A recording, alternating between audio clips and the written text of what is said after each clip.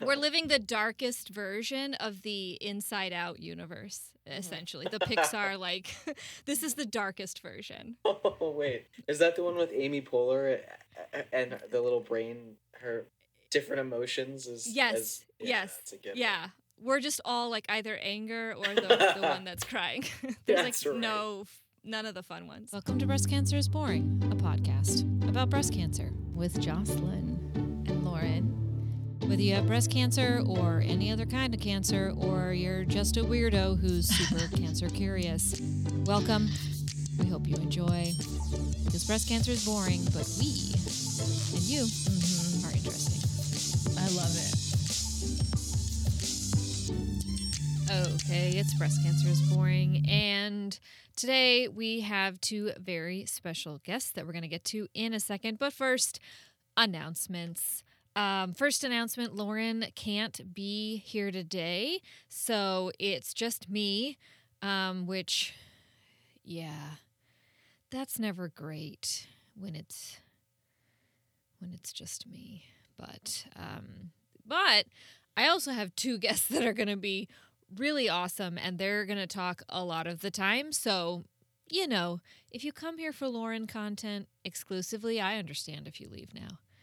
But also, maybe give the two guests a chance. They're pretty cool, and they got some stuff to say. So it's not just going to be all me the whole time, although if you like that kind of shit, I do make that available because I am low-key narcissist and also need affirmation and validation personally and not just as a collective group of two.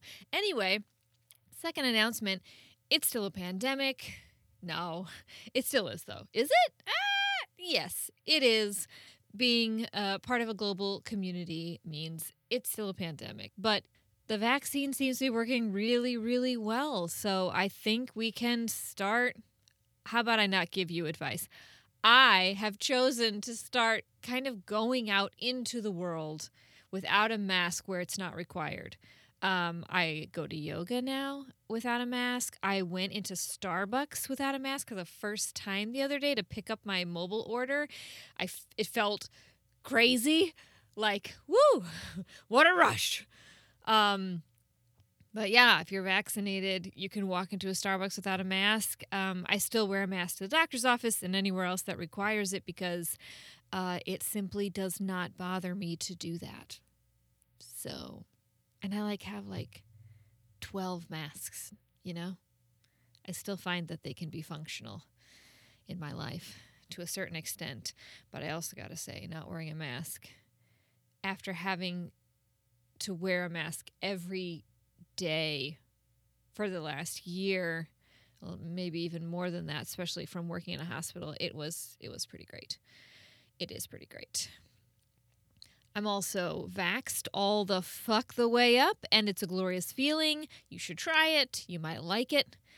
Check with your local CVS, Walgreens, Target, what have you, pharmacy to get an appointment. And now, let's move on with the show. Today we're talking about some of the potentially problematic parallels between the experience of members of the breast cancer community and members of the transgender community, specifically the way we have to navigate our own feelings around our breasts amid the feelings of complete-ass strangers who feel entitled to give us their opinion on the matter. So, here to talk about that, we have two very special guests. My Instagram friend, now my virtual friend, Tori, who is at Mushi24 if you want to find her on Instagram, and if she lets you be her friend, which is up to her, and her son, Charlie, who I only know now lives in the same city as me and literally works across the street when, in-person stuff is happening, which is amazing. Welcome to the show, you guys. Thank you so much. This is surreal. I can't believe that we're here. I kind of can't either. It is a testament, Tori, to how I think just open you are, that we just follow each other on Instagram, and then in my memory, as I do sometimes with people, I just kind of slid into your DMs and I was like, hey, you up? you wanna do a podcast? Well, so I was diagnosed with triple negative breast cancer in May of 2020. And I live in Oklahoma, a very conservative state, and so I'm stuck in COVID. So I'm searching for any support or anyone. I did have a friend who had breast cancer prior to me, 5 years, triple positive. So she was so much help to me. But still, so I'm searching and searching, and then I come across your podcast. I'm like, because everywhere I go, we have a support group in Oklahoma. Most all of them are Christian based. I'm agnostic. I'm liberal, and I was like, and I'm triple negative, which is even a greater subset. And I'm like, I'm Mm-hmm. so alone. And then somehow I came upon y'all's podcast, and I must have powered through it in a week. And I was just sending it to Charlie and Charlie's sister Roxy, and I was like, to understand me, you've got to listen to this and you've got to listen to that. And then finally, you mentioned a restaurant. Because, first of all, I was like, how do I find people like this in Oklahoma? It's just not going to happen. And so finally, you mentioned a restaurant that I have been to, and I was like, oh, I know where they are. And Oh I'm man. like, they're where you are. Like, how are we going to figure this out? Like, am I right or am I wrong? And Nuts. it took a little sleuthing nuts. because that was my job, snooping on people pre times. And so I worked for my father, who was a lawyer. So I Oh had man, to I know how thought you were find gonna say people. the CIA, but working for a lawyer is still very cool. Yeah. So I figured it all out. And then I found you on Instagram, and then I tell Charlie, I'm like, they're following me back. Yeah, of course. No, yeah, we feel like we're meeting our friends who were with us on this journey. Yeah. I feel very much like I'm meeting my friend. And speaking of snooping, Tori, I saw today on your stories that it's your 1 year anniversary. Is it of Yeah. starting chemo? Starting chemo, I got my port, and I don't. It's always interesting to talk to somebody about breast cancer, because I'm like, why does somebody do it this way or that way? All of our protocols are so different. So they did my Yeah. port and my sentinel node biopsy at the same time. So I know a lot of people, they do it after, but they did mine Mhm. together. So that was June 11th, and then a week after I started chemo, and Charlie and Roxy, so they must have gotten there like June 16th. I think Roxy got there June 17th. Wow. A great So- migration back to OKC. Back to Yeah. OKC. How long had it been since you had been there? Oh boy. Well, my mom's Christmas, always probably. coming. Yeah, so not terribly long, but my mom's always coming into Austin because Austin's a lot more appealing to spend time in Oklahoma City. No offense to whoever hears What? this in Oklahoma City, but there's lovely things about Oklahoma City too. But I suppose the interesting part of the story is I have been back to Oklahoma a handful of times, but it had never been the case that since high school, at least, which was a long time ago, that myself, my sister, and my parents were all staying in the same house together for extended periods of time, and actually that my sister and I were sleeping on blow-up mattresses in the living room for like 2 months during the middle of COVID. So it could have been a reality TV show, honestly, because it was so. If it wasn't my life, I would have found it to be fascinating. I guess I would have thought, what on earth is going on here in the middle of all this oddity that the world already was. The four of us just sort of like hunkered down in our house, and there were some lovely times too in the midst of everything. So, but yeah, How long did that last? I was in Oklahoma on and off for about 3.5 months, and my sister and I would do shifts. So I would come back, and then she would come back, and we would trade. So almost the entire duration, with the exception of I think about the last month and a half of Yeah. my mom's chemo. Yeah. During the Taxol part, because everybody's like, Taxol's going to be easier, and it was, but boy, was I worn slick by then. Yeah. But that was a year ago. Mm-hmm. You're looking great. Thank you. I see hair, which is always, Mm-hmm. when people start assuming it's over for you. So congratulations on that assumption that people will make about you now, which is both awesome and terrible at the same time. Well, I think everyone will agree that I'm pretty forceful in the way I tell people how to treat me. So, I mean, as a matter of fact, I mean, that was the whole thing with the podcast. Like, you need to listen to this so you can understand your mother. You're a good advocate for yourself. That is true. Yeah, which I think in the current climate feels pushy to a lot of people, but it is just you're a good advocate. Yeah. And your kids seem like good advocates for you too. I mean, like they moved to your home for like, you know. Yeah, they concocted a plan together. We Because did. They knew their mom, and they were like, "She's not gonna let us do this. She will not take any help." We were certain that she was going to tell us no, that when we were going to come home, that she would say that's not necessary, and I won't even allow it. And so we wrote this sort of manifesto to her about why we were going to come home in a text message form. And my sister was feeling especially paranoid that she would say no, and so we send this novel, and what you need to know about her is that she's a notoriously bad texter, and that she Okay. writes like short, curt responses with no punctuation. And if you didn't know her, you'd go, I think she might be mad at me. Rude. Yeah. Huh? Uh-oh. But I know it's just to the point. So she responds back to this novel, this like compassionate novel, with just a thumbs up. And I'm in I a don't middle. remember this. You did. And so I'm in the middle of a workout because I press send and then I go exercise. Oh and God, good for you. This was 2020 and you were working out? I was working out outside, yeah. Okay, can we talk And- about that when we're done here? Because I need some inspiration. So my sister's like, I knew it. She doesn't want us to come back. And I called her and I was like, no, just wait and see. And then she wrote a very lovely message about how that would be great, and it was appropriate length in response to what we sent. But yeah, we all bet Amanda that we come home, and she said that sounds good. Wow. And Tori, did you really want them to come, or were you just, feeling I- bad that they were so? I did because this is probably like the biggest, besides giving birth to them, is probably the biggest thing that's ever happened to me.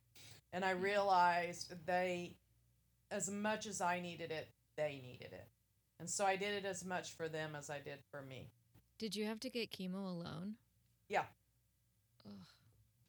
Yeah, and it's weird, even in the cancer community, which I've actually found online through Instagram and Reddit.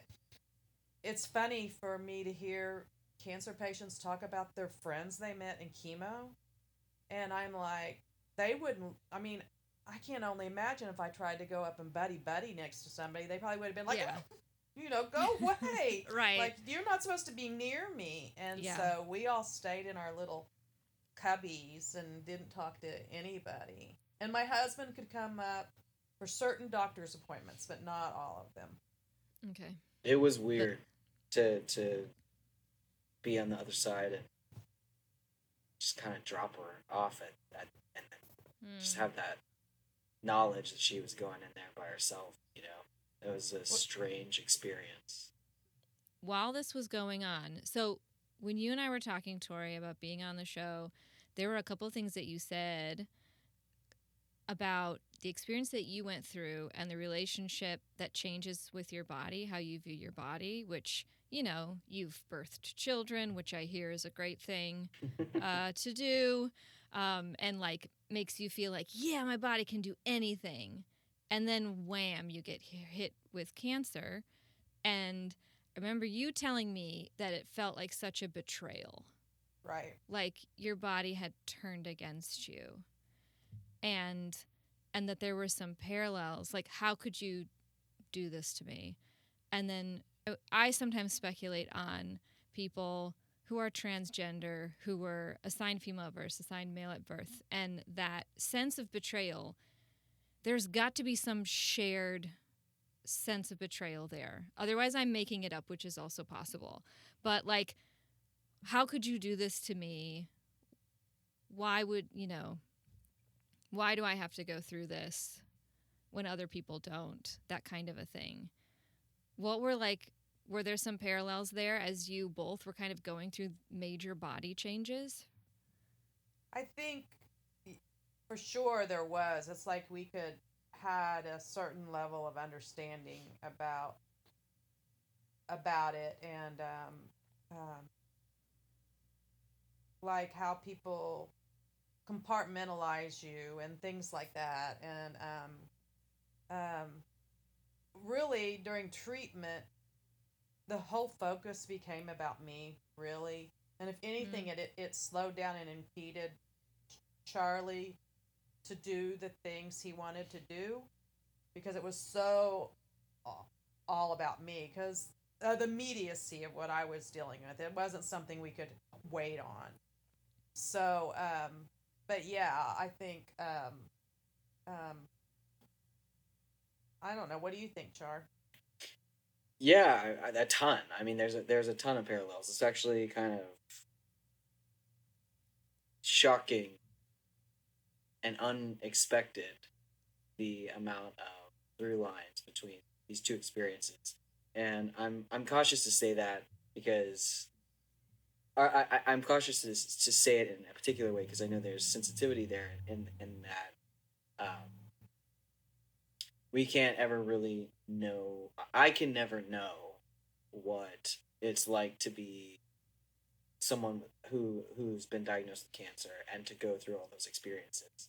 So I don't necessarily make these two experiences synonymous one another, but um, there are consistent themes, and what's interesting is uh, before I had even come out fully to my mom, uh, we would sit around and talk a lot because like we mentioned, we were in this house, couldn't go anywhere. It's COVID. We have watched every damn movie on Netflix that you can, and eventually you're like, let's just, you know, but we sit around and talk a lot anyway. And so during the beginning of this, my mom was being put in this position where for the first time, I don't want to say ever, but such a pointed way and a constant way, she was having to both think about her female body and what that means to her, and what it doesn't mean to her, and what it means to other people, and at the same time considering her body in a way that felt unkind to her, and the word you use, which is betrayal, which is a really good word. And there were things that she was saying that I was like, boy, you just plucked that thought right out of the narrative of my entire life. And what was kind of incredible about it is that it actually allowed for many moments where I was almost more comfortable sharing things with her because of this mutually shared experience. And there was even an evening, I don't know if you'll remember this, Mom, and who could blame you because Yeah. the amount of things going on Yeah, and I don't know what chemo drugs does to being your put in the brain, body. but Yeah, but there was a night where we stayed up pretty late and we were talking about this, and it was I told her I was like, I don't feel like I'm at home in my body, and I never have. And I'm telling you this. You're the first person I've ever told, really, with the exception of my fiance. And these moments wouldn't have happened, as complicated as that sounds, this way in the absence of this sort of mutually shared experience. So even though my mom was saying that it sort of slowed things down, in a way it also sped things up because it allowed me to really open up and share in the space. And it also allowed me to know that my mom was going through so much that And she didn't have time to worry about me, which was a good thing. You know, that in that's the sort of, pardon my French, like fucked silver lining of this situation is that that the gravity of what I was going through and about to do was something that she didn't have time to fret over, because I was gonna be all right, and it was her and what she was going through that was important. So yeah, there's all sorts of parallels that you could dive into. Yeah, because now that I'm out of treatment, I've kind of gone back to that, like, that motherfucker Ted Cruz. My God, what is all this Oh my God. transgender shit? Yes. Now you can cut any of this out if you want. No, I will we, not. We do. I was like, oh, good, we can curse, because we curse a lot. It's all or nothing, right? So we're going all in. Yeah. Go all in, please. Okay, good. So it's just like the politicians where, and so, I do live in a conservative state, and I haven't seen some of my friends, and because I've known people forever, I think Charlie came out bisexual in college, and we have always been as liberal as we are, taking them to gay pride parade as little kids and everything like that. And but yet still, I live in Oklahoma, and I have many conservative people in my life. So part of my posting on Instagram was just like, I haven't seen any of y'all. FYI, this is like a warning. This is what's been going on in my life besides the cancer, and decide whether you want to see me again, because I'll tell you one thing cancer's got done for me is I give no fucks anymore. I'm like, yes. I'm like, if you want to leave my life, because I'm going to be that stinker in the room that's like, I'm sorry, but what you said was bullshit. My bucket of fucks hath runneth dry is so strong. I've never felt like this before. And I've always been very outspoken as a person, like very, opinionated, or you're a lot to handle, or you're a strong personality. But I haven't always used my powers for good. And, over the last 10 years, I've been on a long journey to extricate myself from a very religious upbringing in a very specific evangelical environment, which comes with a lot of garbage thinking that I've been moving out of. And I'll tell you what, there's nothing like the humbling experience. Not that cancer made me a totally different person, because it didn't. Fuck you, cancer. I did all the work. Exactly. But there's nothing like going through an experience where it's almost like a reverse engineering in some way. Like, I was pretty comfortable with my body. I had some areas I wasn't happy with, but all of us are conditioned to feel that way. But then you go through cancer, you don't have a choice. So now I have, these tits are not real. I don't even have the belly button I was born with. This is a fake belly button that the plastic surgeon made for me because she had to cut mine out to make this boob. So, and then I don't get estrogen anymore. I don't get progesterone.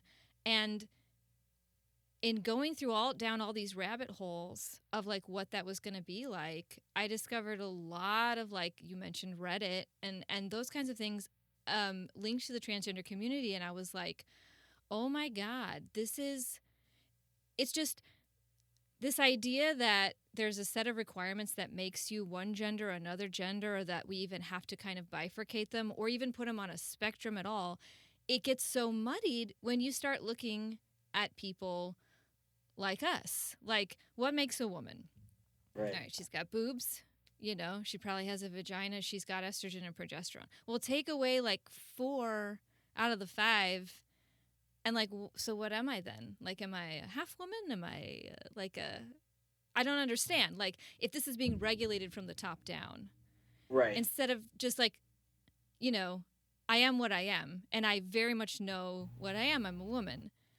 And so if someone is and I feel that in every part of me. And so if someone is telling me, I am what I am, I'm a man, I am what I am, I'm non-binary, there are like a lot of other terms that I'm not that knowledgeable about, but I believe them because they must feel how I feel. They must feel it in their entire body. I just don't understand the fascination and the obsession with policing this in any way. In legislation, I don't understand it.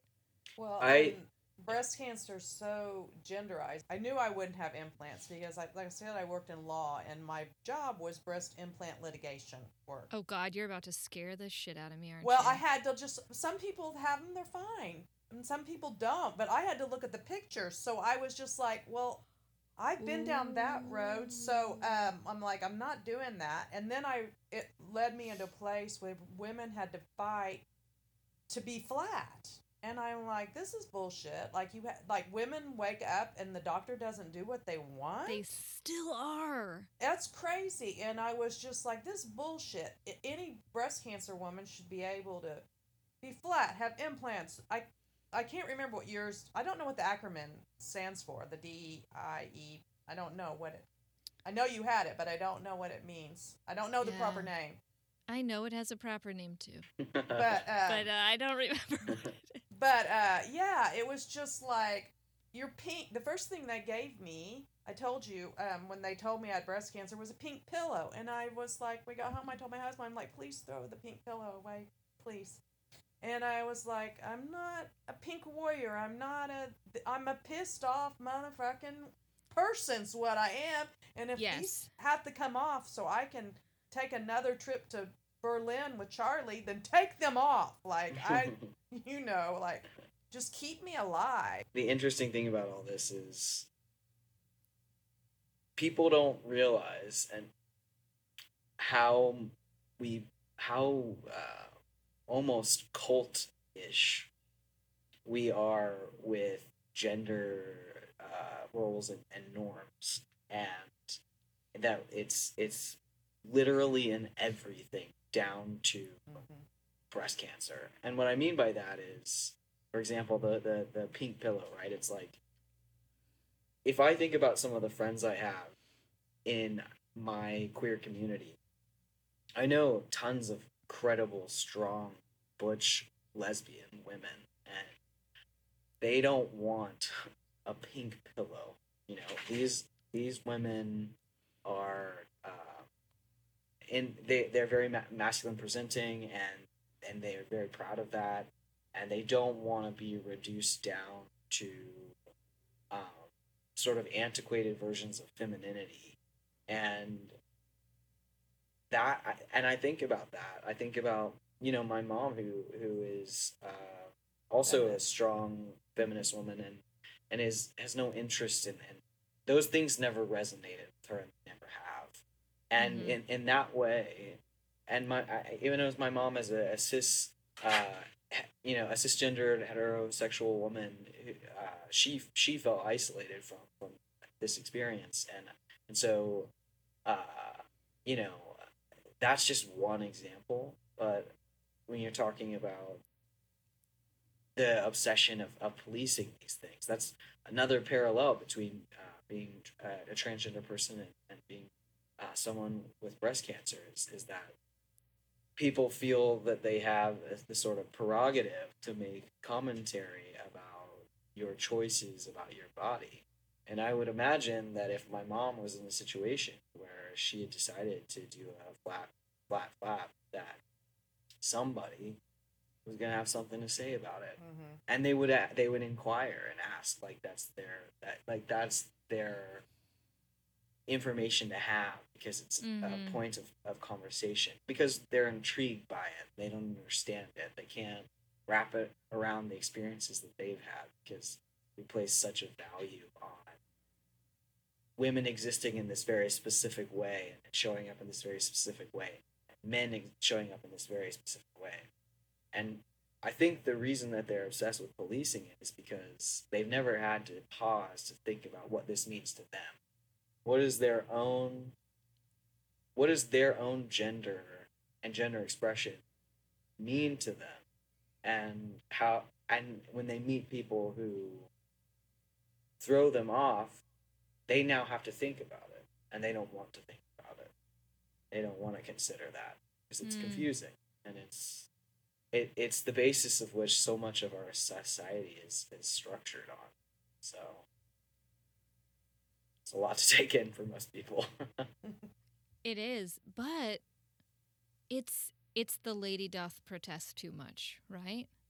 Like, I don't think it is a coincidence that the Ted Cruzes of the world and those, pillars of misogyny and women who uphold misogyny are so hell-bent on targeting the transgender community.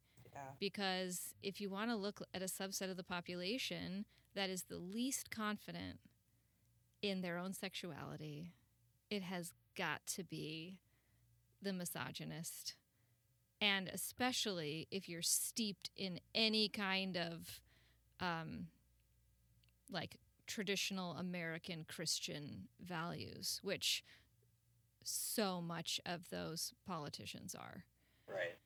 And I want to be clear too that there's nothing wrong with wanting a pink pillow. There's Right. nothing wrong with that. It's just the ubiquity of it and the assumption that everyone wants that, right? Yes. And that's what's problematic, and that there's no space for somebody like my mom or my amazing queer community. Where would they fit into this equation? There's like absolutely no consideration for it, and so that's the full circle amazing part of this story is that in the absence of that, that's how we found this podcast. Mm-hmm. So here we are. Yeah. We're for the other people. Because I don't want a fucking pink pillow either. And and I do think it's wrong. I do not like those pink pillows. I've got a whole problem with Susan G. Komen. Like, cash me outside, Susan. Pink wash. I'm just kidding. Yeah. The woman herself, like, she died of breast cancer. I don't have any Right. beef with her. But the breast cancer, big breast cancer, and the marketing of it, and the way that it's been monetized and turned into kind of a self-perpetuating machine of money earning, not as much of it as you would think going towards research and cure, especially for any of the marginalized members of the breast cancer community, which would be metastatic breast cancer or your BRCA previvors. I don't like any of it. It's not moved with the times. It's not current, and it's isolating. Because it has decided what is normal for everyone. And so you have to be other than in order to fit in anywhere. Like, you're the other category. There's not like space for you in their space. A quick BSA, breast service announcement. We need universal health care. And before you say politics has no place in healthcare, the government would just fuck it all up, they can't do anything right, please do consider the following. It took the Women's Health and Cancer Rights Act of 1998 to force insurance companies to cover breast reconstruction. Before that, women are just paying out of pocket. It took the Affordable Care Act, or Obamacare, to force insurance companies to cover pre-existing conditions like breast cancer, before which they could charge you extra or simply deny you coverage because you got sick. Literally, almost any right you have to coverage and protections by any insurance company have been mandated by the federal government, because without that, they wouldn't do it. The federal government, by the way, already runs its own healthcare program. And I don't mean the bare bones, watered down Medicaid and Medicare services, or even the marketplace. I'm talking about the insurance that anyone you've ever voted into office enjoys, including the president. And I don't hear them complaining. I just hear them denying it to the rest of us. Private insurance is that boyfriend who treats you shitty and then tells you you'll never find anything better. You'll never date anyone better than them. No one will treat you so good. You've never had it so good. They're the first to ghost you when you get sick, trying to make excuses for why they can't help you pay this medical bill and that one, and deep down you know they're only with you for the money. Case in point, if you were to lose your job, they'd break up with you by the end of the month, or sooner if legally possible. We need to break up with this bad boyfriend, kick the for-profit insurance companies to the curb, and commit to universal government healthcare for every single living person who is physically located in this country. It's ridiculous that in the richest country in the world, you can go bankrupt for getting cancer just because you don't want to die of it. Healthcare is not a privilege, it's a right.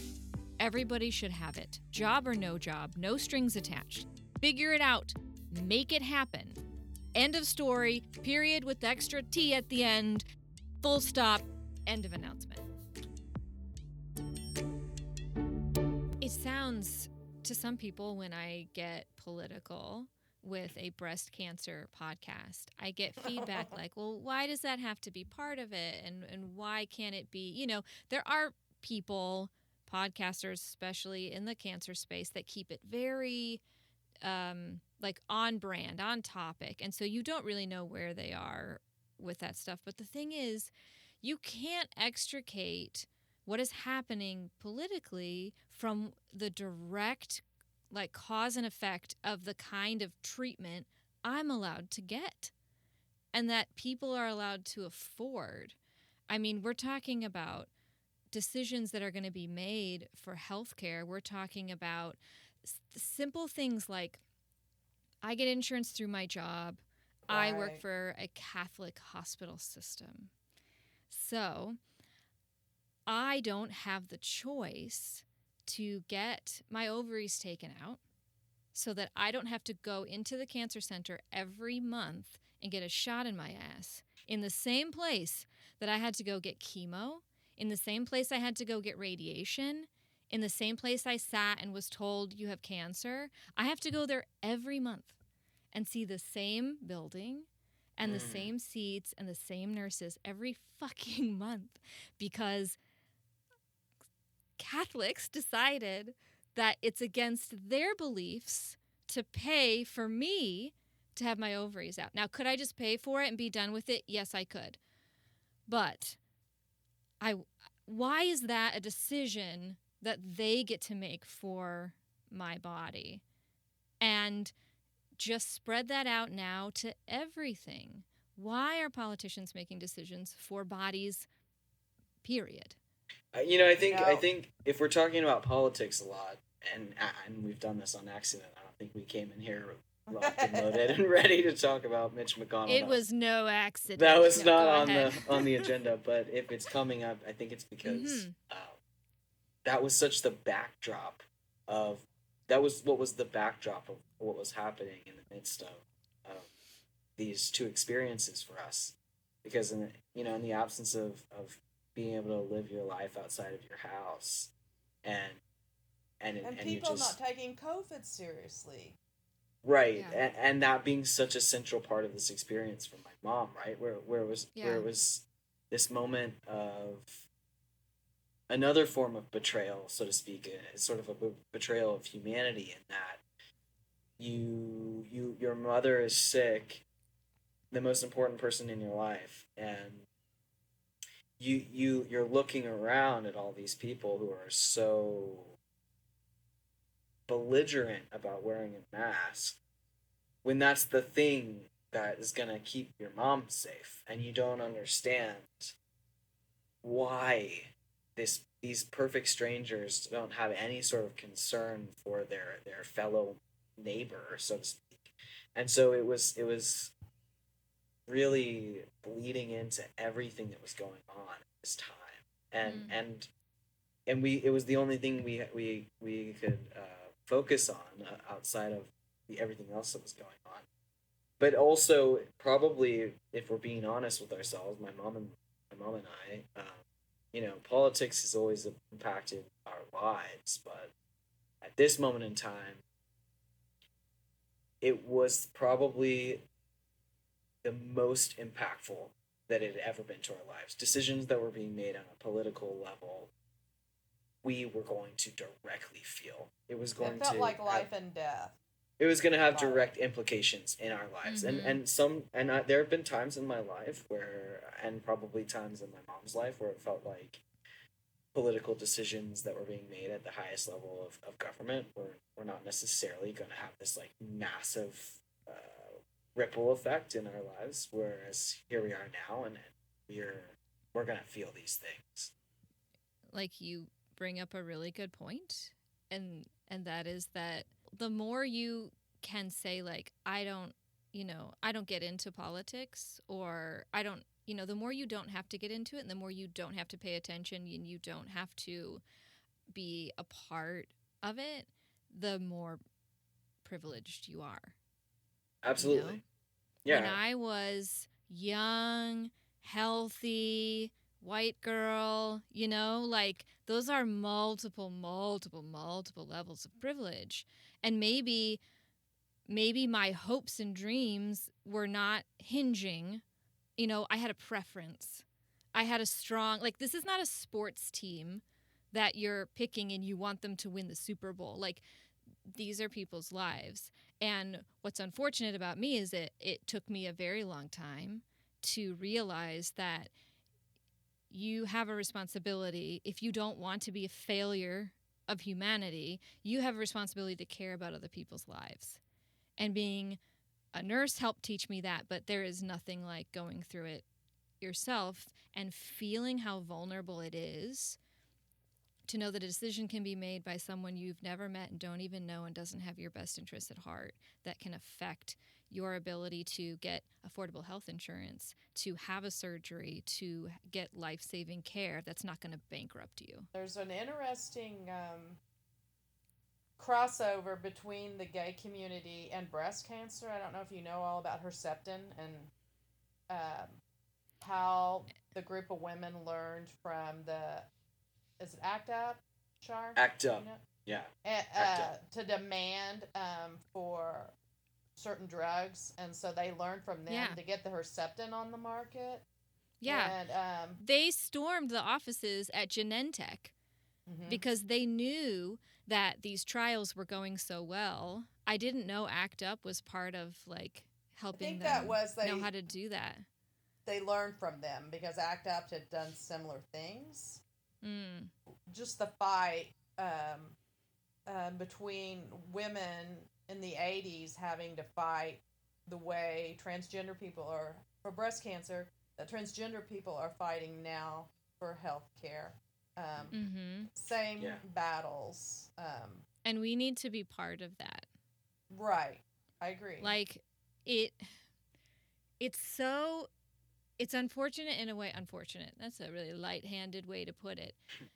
Like the civil rights movement. The dominant beneficiary of the civil rights movement was white women. Right. And that was not the goal. And since then, I feel like we've done shit all to reciprocate on that as a like a conglomerate group. And so I don't want that to happen again. I don't want, all of this energy to go behind like LGBTQ rights and transgender rights, and then the only thing that happens is white women get to have their aesthetic flat closures easier. Right. Like, I want the full thing. I don't want this like watered down version. What people don't understand is that by lifting this expectation that you have to prove something in order to get the surgery you need, in order to get the treatment that you need, that applies to everyone. Like, you will benefit. So it's just like an extra level of what the fuck don't you get about empowering every individual person to have governance and autonomy over their own goddamn bodies. Right. Well, I was in the middle of chemo and everything during Black Lives Matter and after George Floyd, and I remember the phrases defund the police and everything like that. My first reaction was, wait, what? But wait, I need the police.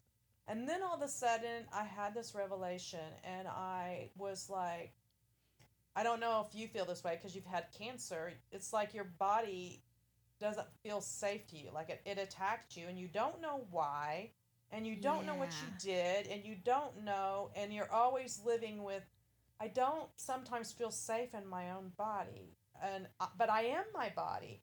And I thought, Yeah. all of a sudden, I had this revelation. I'm like, this must be what it feels like to be black in the United States all the time.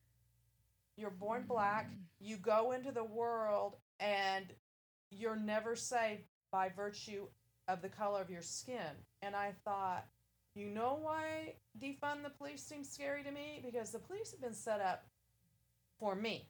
My mother and I were talking the other day, and I'm like, oh, little old white lady, gray hair, you will get a pass every time. I'm like, I could be the Unabomber headed to an airplane, and no one is going to check me. That's You do true. live. You do I'm live in sweet, Oklahoma. It's a sweet red old flag. white lady, and I'm like, of course, the police were built for me. And I'm like, no wonder that thought. And then I thought, well, if they weren't doing what they're doing for me, of course I'd want to defund them. And I wish I didn't have to get cancer for me to all of a sudden feel like what it must feel like to feel under threat by virtue of your personhood all the Yeah. time. So the tagline for our experiences happening simultaneously is, if we were going on a road show, we would be promoting the idea of finding common ground in whether that's in trauma or completely categorically different experiences that have been really hard for someone.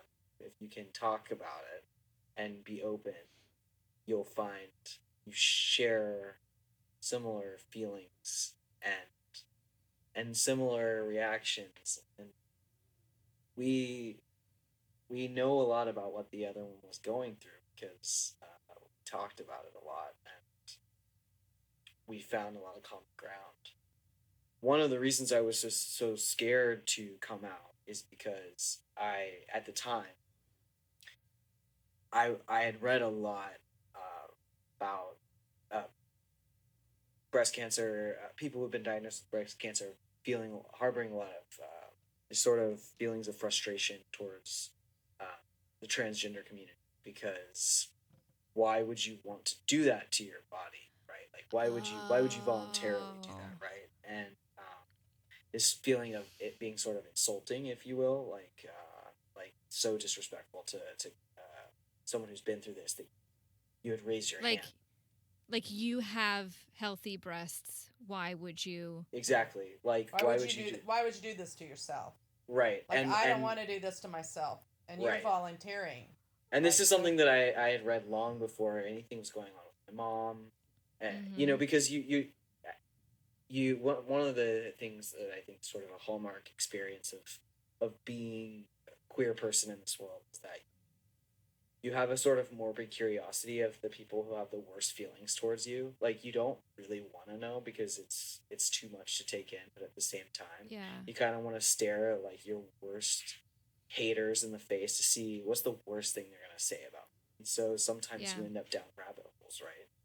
Similarly, different kinds of rabbit holes where, all right, now you're watching some horrible video about how much this person hates trans people, and so I was freaked out. I was like,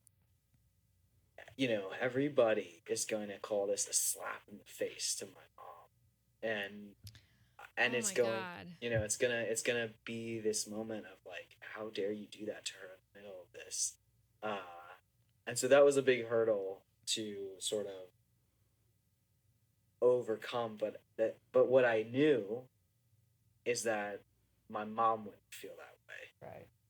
and that's the only thing that mattered.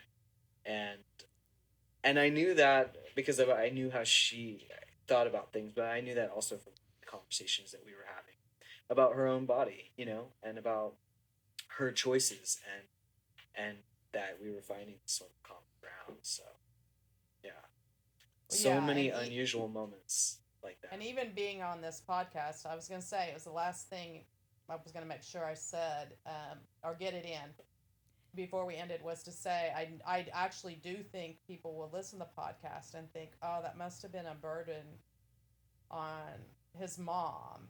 And I need Hmm. everybody to know that that is not true at all. Um, and like I said, I think there was so much going on in my life that I couldn't even think about it. And I do worry about my children. So we were so focused on my health that I didn't worry. But even on top of that, even if that hadn't been going on, but the fact that these two things came together did not stress me out. It wasn't some burden I took on, like, oh, how could Charlie do this in the middle of his mother's breast cancer? So if you're listening to this podcast, that is false. FYI. Even if you think it's true, it's not true. And Yep. it really gave us time to really sit and talk about it.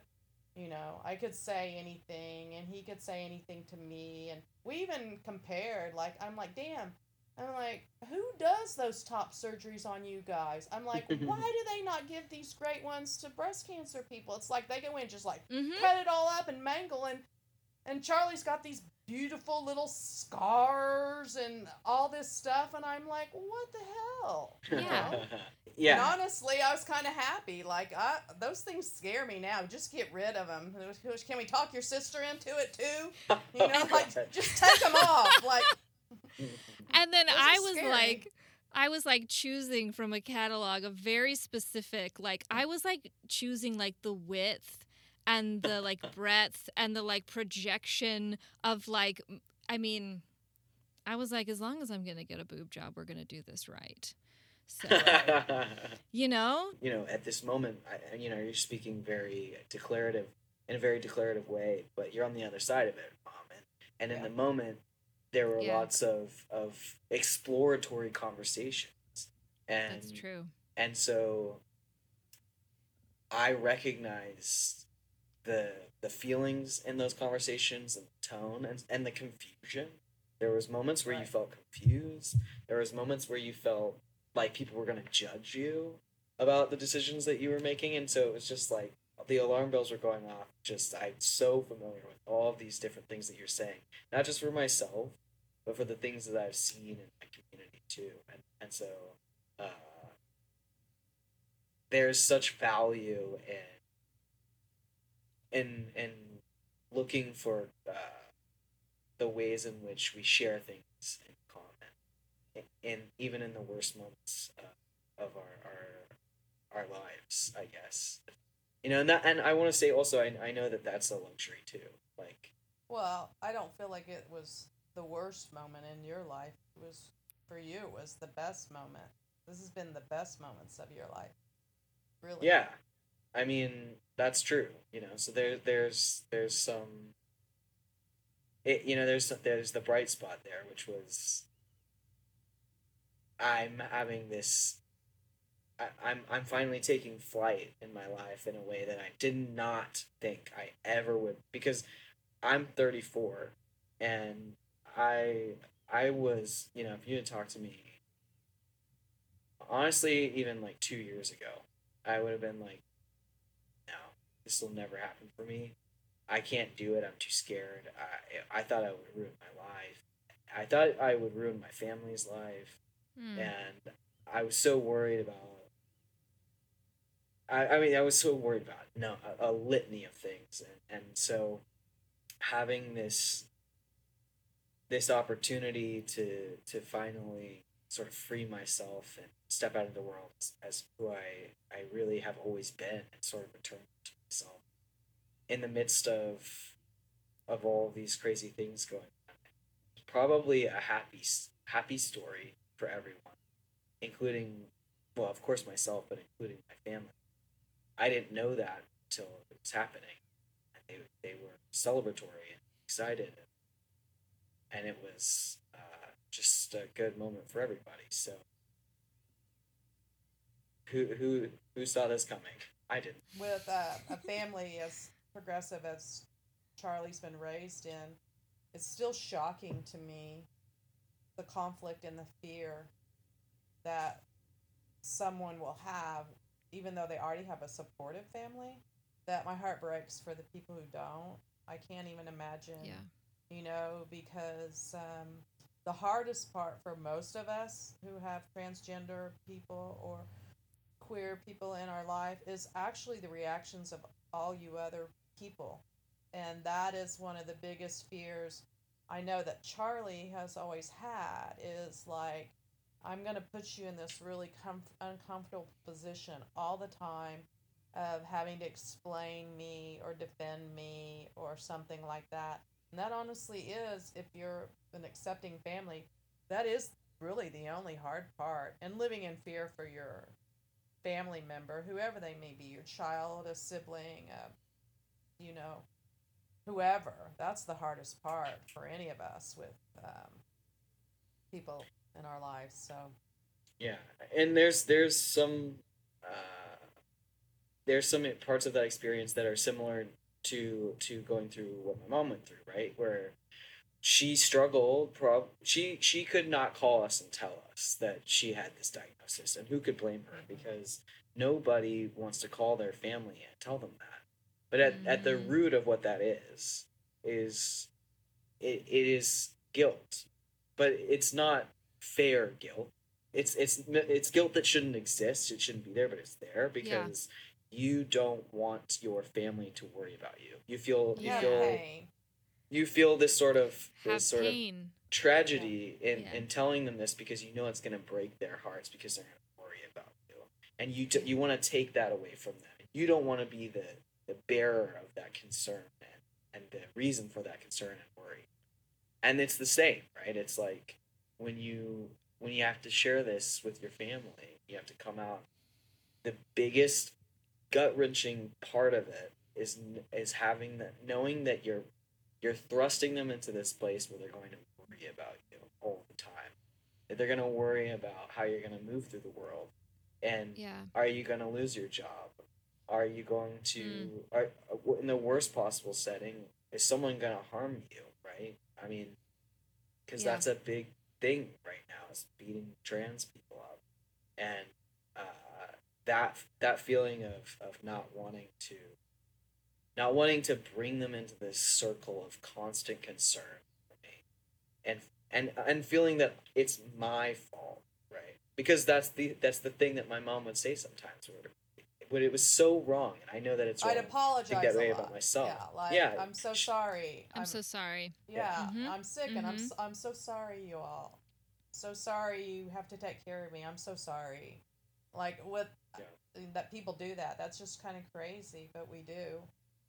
We absolutely do. We And take the ways in which we're being victimized in some capacity and make it our own fault, and yeah. then apologize. Yeah. And it's not. Right. It's not No. any of our faults. We Right. didn't do any of this. And It it just is. yeah.